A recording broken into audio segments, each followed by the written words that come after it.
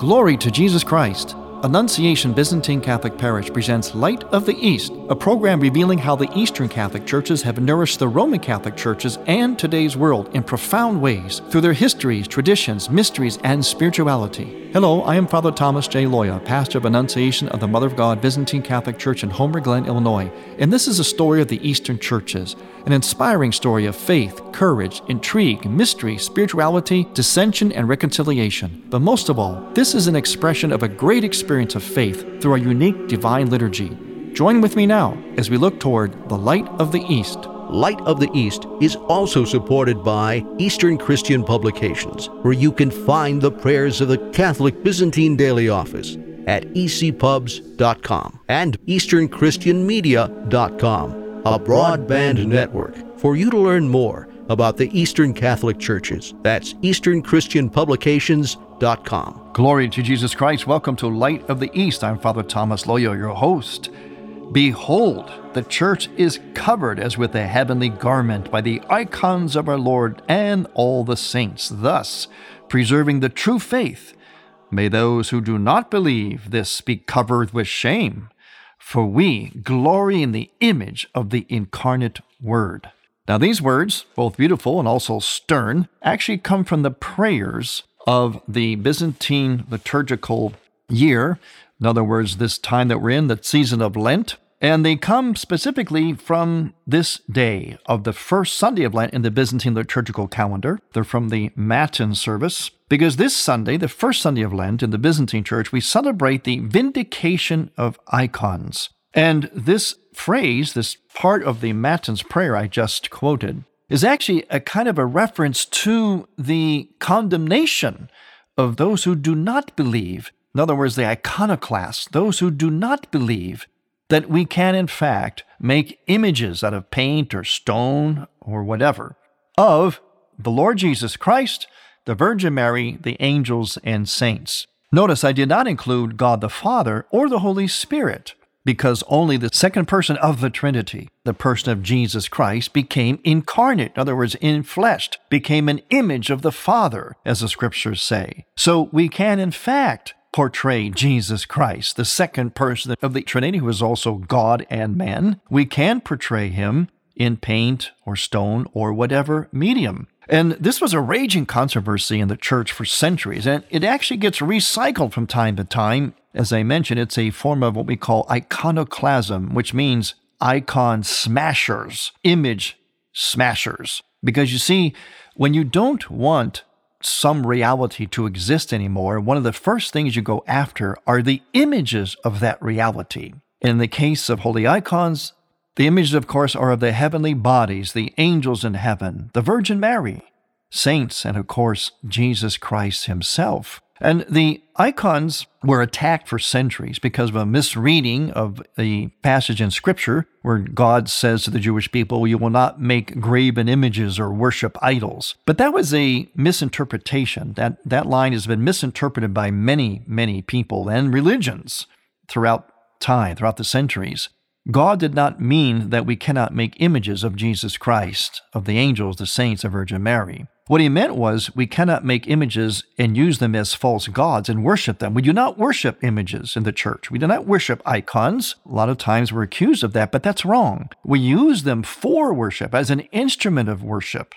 Just as we use the flag of the United States to bring to our mind respect for our nation, the memories of all those who have died and sacrificed themselves and contributed to the formation of this great nation. We salute the flag. We don't worship it. We don't worship cloth. We use it to call to mind a respect that we should have. So images help to make other realities present, invisible realities present, and that is certainly the case with icons. So what happened was, as this iconoclast controversy raged, this heresy raged through the centuries of the church.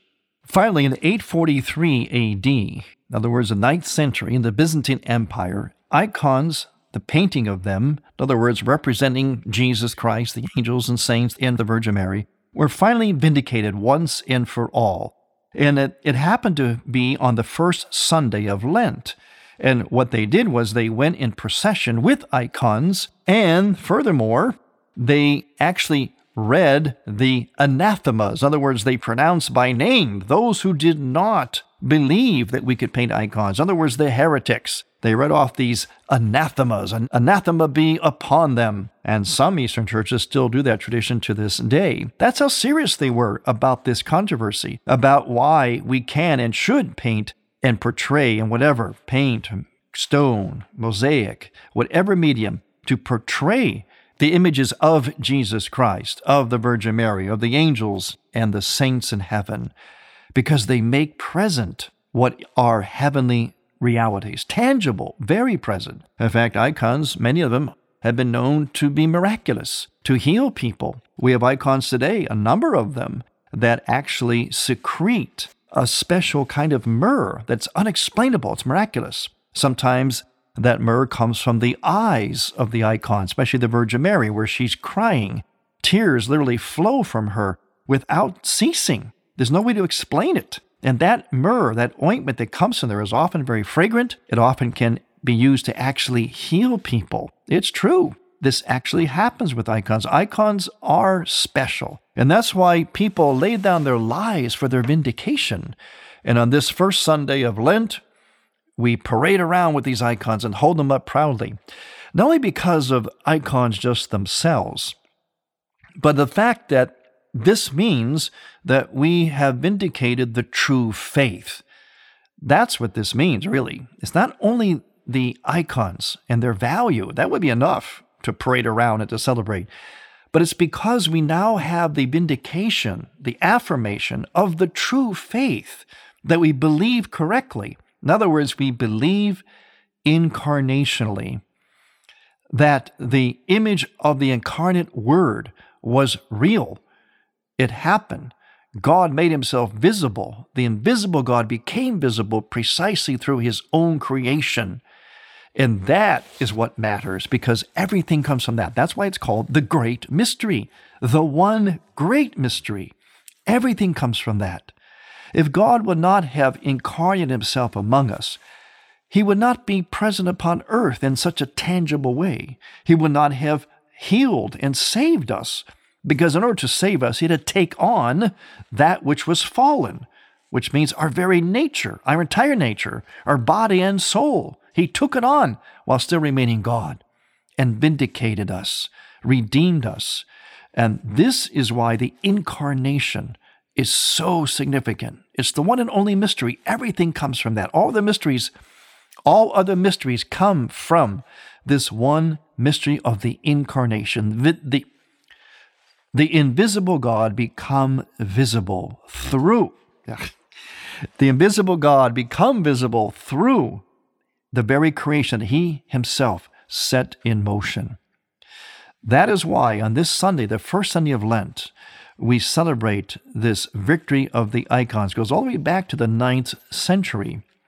If you notice what's happening even in our culture, in our world today, those who want to be anarchists, who want to overthrow the established traditions and authorities and order and structure of civilization, what are they doing? Have you noticed? They go after the images. They're tearing down statues of saints, statues of great figures from our American history. They do it not only in America, but in other countries as well. The first thing they go after are the images. Why? They're just statues made of bronze or some kind of steel or paint or something. What's the big deal? But those statues from that metal, the steel, the rock, or the bricks, or the wood, or the paint, they make present invisible realities, which are real. And so if you don't want those realities, you go after their images, because their images make those realities present and tangible. You try to wipe any image, any reminder of it, any symbol of that reality out when you're trying to rebel against that reality. And that's what's happening in our culture today. And so it happened in the church for centuries. But this Sunday, we celebrate the fact that we can and must make images of He who became the image of the Father, a visible image, Jesus Christ, the second person of the Trinity, God and man, and also His Blessed Mother, the saints and the angels. So yes, today we do behold the church covered as with a heavenly garment, because that's what icons do. They help to make present that which is in heaven. And by the icons of our Lord and all the saints, we preserve the true faith. And just as they read the anathemas centuries ago, and some still do today, may those who do not believe this be covered with shame, for we glory in the image of the incarnate Word. Yes, covered with shame instead of being covered with icons, covered with God's grace. This is an important belief. It's not just about pretty pictures. It's about whether we believe and can affirm, whether we believe and can affirm the reality of God among us, because that makes the difference in everything. I'm Father Thomas Loya on Light of the East. Every day, Father Loya posts a brief 2-minute Facebook video on the Annunciation Byzantine Catholic Parish homepage. You'll be amazed at what you can learn just by watching. Light of the East mission is Christianity's reunion, and to tell the story of the Eastern lung of the Catholic Church, we need your support. In order to keep Light of the East on the air, you can make a donation now by going to ByzantineCatholic.com. That's ByzantineCatholic.com. And then donate securely using any major credit card. With your help, we can keep Light of the East's illumination bright.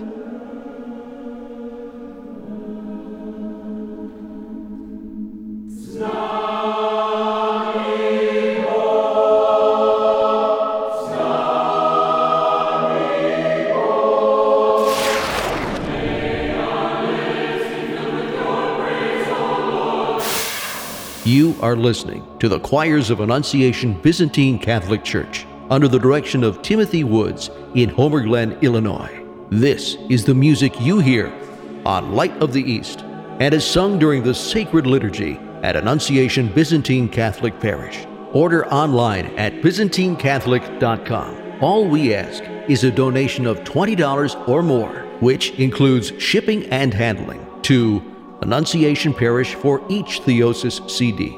Send a check made out to Annunciation Parish at 14610 Wilcook Road, Homer Glen, Illinois, 60491. And may God grant you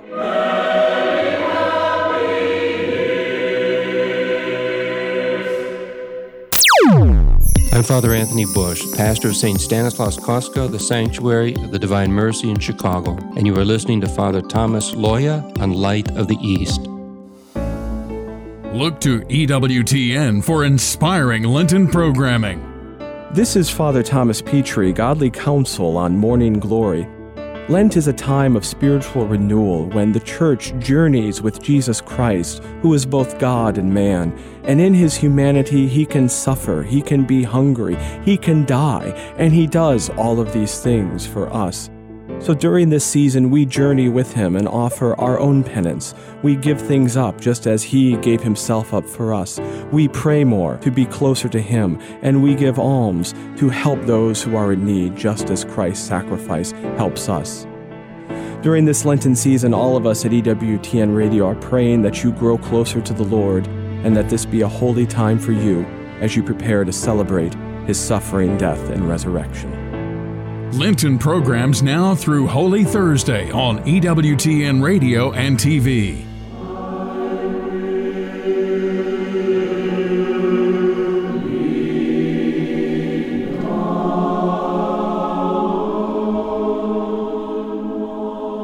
Welcome back to Light of the East. I'm Father Thomas Loya, your host, and we're talking about the true images that we can, in fact, we must paint, portray, through whatever medium, Jesus Christ, second person of the Trinity, God and man, angels, the Virgin Mary, and the saints, because that is an affirmation of the belief in the reality of the incarnation. And to refrain from doing so is actually a slight against the reality of the incarnation. You see, if you notice, it's about images, meaning it's about seeing, how we see all of life. This is really what our faith is about. In the time of Lent, especially this first Sunday of Lent in the Byzantine Church, we're brought back to the idea that our faith is about seeing correctly and then living according to what we're seeing. So we have to see correctly. Now, what happened in the Garden of Eden, this is what Lent is about. It's going back to that time of the exile. When we were in exile, Adam and Eve were in exile from the Garden of Eden because of their sin. That's how we are too. We're recognizing that we share in their exile, but we can make our way back through repentance. And the reason they were exiled from the Garden of Eden was because they changed the way that they saw things, saw each other, saw that forbidden fruit. In the Bible, if you notice, the beginning of Genesis, the symbol, the crowning statement of the harmony between Adam and Eve and God, Adam and Eve and creation, the crowning statement was how they saw each other. What does the Bible say? How does that beautiful part, the peaceful, integrated paradise, that part of the Bible of creation, how does it end? It says this: they were both naked, but they felt no shame. In other words, they saw each other sacramentally, as God sees, as God created us to see everything and everybody at all times, sacramentally. In other words, incarnationally, Eucharistically. The invisible God made visible in His creation, and we were designed by God to see that and therefore to live according to that vision. But what happened? When they ate the forbidden fruit, first of all, they looked at the forbidden fruit the wrong way. They ceased looking at even food, nature, sacramentally. They changed their view to looking at it in a way that is utilitarian, of appropriation, of consuming, basically lustfully. Eve saw the forbidden fruit and saw that it was good, it was beautiful, and she said, I want that, I will take that. The reach, the fatal reach, I like to call it, original sin, the fatal reach of Eve, which eventually became, of course, Adam's fatal reach as well. They should have kept their hands down and just beheld that beauty and all that was good about that forbidden fruit. God made it as good, but He said, you don't touch it. They should have just seen it and passed on, relished and reveled in its beauty, its attractiveness, and all that it meant, but then passed on. Prayed to God, thanking Him for making such good things. See, that's the sacramental worldview, and that is what we try to recover during the season of Lent. You see, the fasting, the abstinence, the asceticism, increased prayer, it's all about trying to regain the true sacramental vision of things so that we can then respond to all of life sacramentally, not lustfully, not in terms of desire, consuming, appropriating, envy, clinging, bringing everything to ourself for our own self-pleasure. We let go of things. We keep our hands off of things. We just appreciate and behold their value and use them only as God intended them to. That is really what Lent is about. And it goes all the way back to the time of Adam and Eve. In the liturgical text for this season of Lent, we actually hear Adam talking to nature. Yeah, he's actually talking to nature. And he's saying to the plants and nature, he's saying this: O blessed, beloved paradise, beauty of springtime and divinely created abode, unending joy and delight, the glory of all the just, the enchantment of the prophets and the dwelling place of the saints. By the rustling of your leaves, implore the Creator of the universe to open the gates that I have closed by my fault. Let me partake of the tree of life and share the joy that I once found in you. And then he further says this: O pleasant meadows, O sweetness of paradise, you trees planted by God, let your leaves, as so many eyes, pour out tears from my nakedness and my estrangement from the glory of God. O delightful paradise, share in the sorrow of your fallen master, and by the whispering of your leaves, beseech the Creator not to keep you close forever. O merciful Lord, have mercy on me, a fallen one. You notice what he's doing? He's speaking to that creation that he once saw sacramentally, that he was once so close with, that he was once in such harmony with. He appreciated even the leaves, calling them like eyes, asking those eyes to be merciful to him, asking the very leaves to rustle in a way that says, please God, forgive Adam, bring him back to us, bring him back to that original harmony. Also, we say this in some of the liturgical verses during Lent. We sing this: the season of abstinence has arrived. It enlightens the disposition of our spiritual understanding and repels the darkness of passions. Let us also embrace it with all our heart as we extol Christ. Now, these words, it enlightens the disposition of our spiritual understanding, are very, very profound. We go back to the Sunday of the Prodigal Son. That was one of the preparatory Sundays prior to our build-up to the season of Lent itself that we're in now. And we said in there, as the Bible does too, but we also said in our liturgical verses, that when the prodigal son had his metanoia, when he turned back to the Father, it says that he found his senses, he found himself, he found right reason. And we're hearing that again in this last quote from the Matins about this sense of a spiritual understanding, a spiritual understanding. In other words, our spirituality, like as if it has a certain intellect, which it does, a certain awareness, has become faulty, and we don't think correctly. We have a kind of what we may call a cognitive distortion. And this makes us act incorrectly, act sinfully. And so we act this way because we've lost our sense of seeing correctly. I see incorrectly, therefore I think incorrectly. Go back to Adam and Eve. They saw incorrectly the forbidden fruit. They saw it in a way of, as we mentioned, lust or appropriation, of selfishness, and therefore they made a decision, cognitive action, to take that fruit. In other words, a decision, an action has to come by way of a thought process. So their thought process was faulty, as was their vision. So what they had to do was to restore their right vision and therefore restore their right thinking, and from that, the correct and right, holy action or way of behaving. So that's how it works. How we see, how we think from what we see, and then how we act. So what we have to do to become good, holy Christians, which we're all called to be, I hope that is your one ambition in life above everything else, to become holy, a saint, we have to first see correctly, sacramentally, which is the very essence of what we call the Catholic faith. In other words, it is a Eucharistic vision, a liturgical vision, a mystical vision, the vision that Adam and Eve had before the fall, before the sin. We have to recover that. Lent helps us to do that, so that we, like Adam and Eve had to do, we have to restore, little by little, in big ways or even in tiny ways, the right vision. So we have the right thinking, and we therefore have the right behavior and action. That's really what's behind fasting. Fasting isn't just about the foods. It's not just like a spiritual kind of gymnastic. Oh, I got to abstain from this food, and it's pretty hard. I can't wait till Lent's over so I can go back to that food. It's about how to restore the correct vision of food, or of anything in life, actually. We start with food because that's the most critical, that's the most challenging one. But just as Adam and Eve saw the fruit of the tree, the food, incorrectly, in a way that's consuming, kind of gluttonous, so too do we see food oftentimes, or anything. And so fasting is about restoring the right vision of something, seeing it sacramentally, so that we can, after Lent is over, we can return to those foods in a more measured way, or to whatever else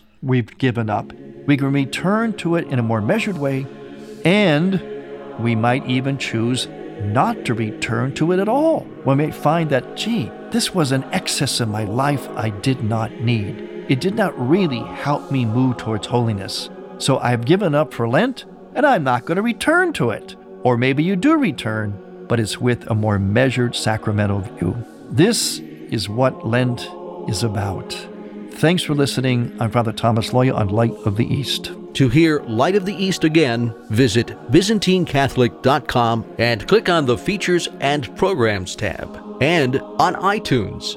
Thank you for listening to Light of the East. We encourage you to tell a friend about Light of the East and to visit ByzantineCatholic.com. Light of the East is produced by ADC Media.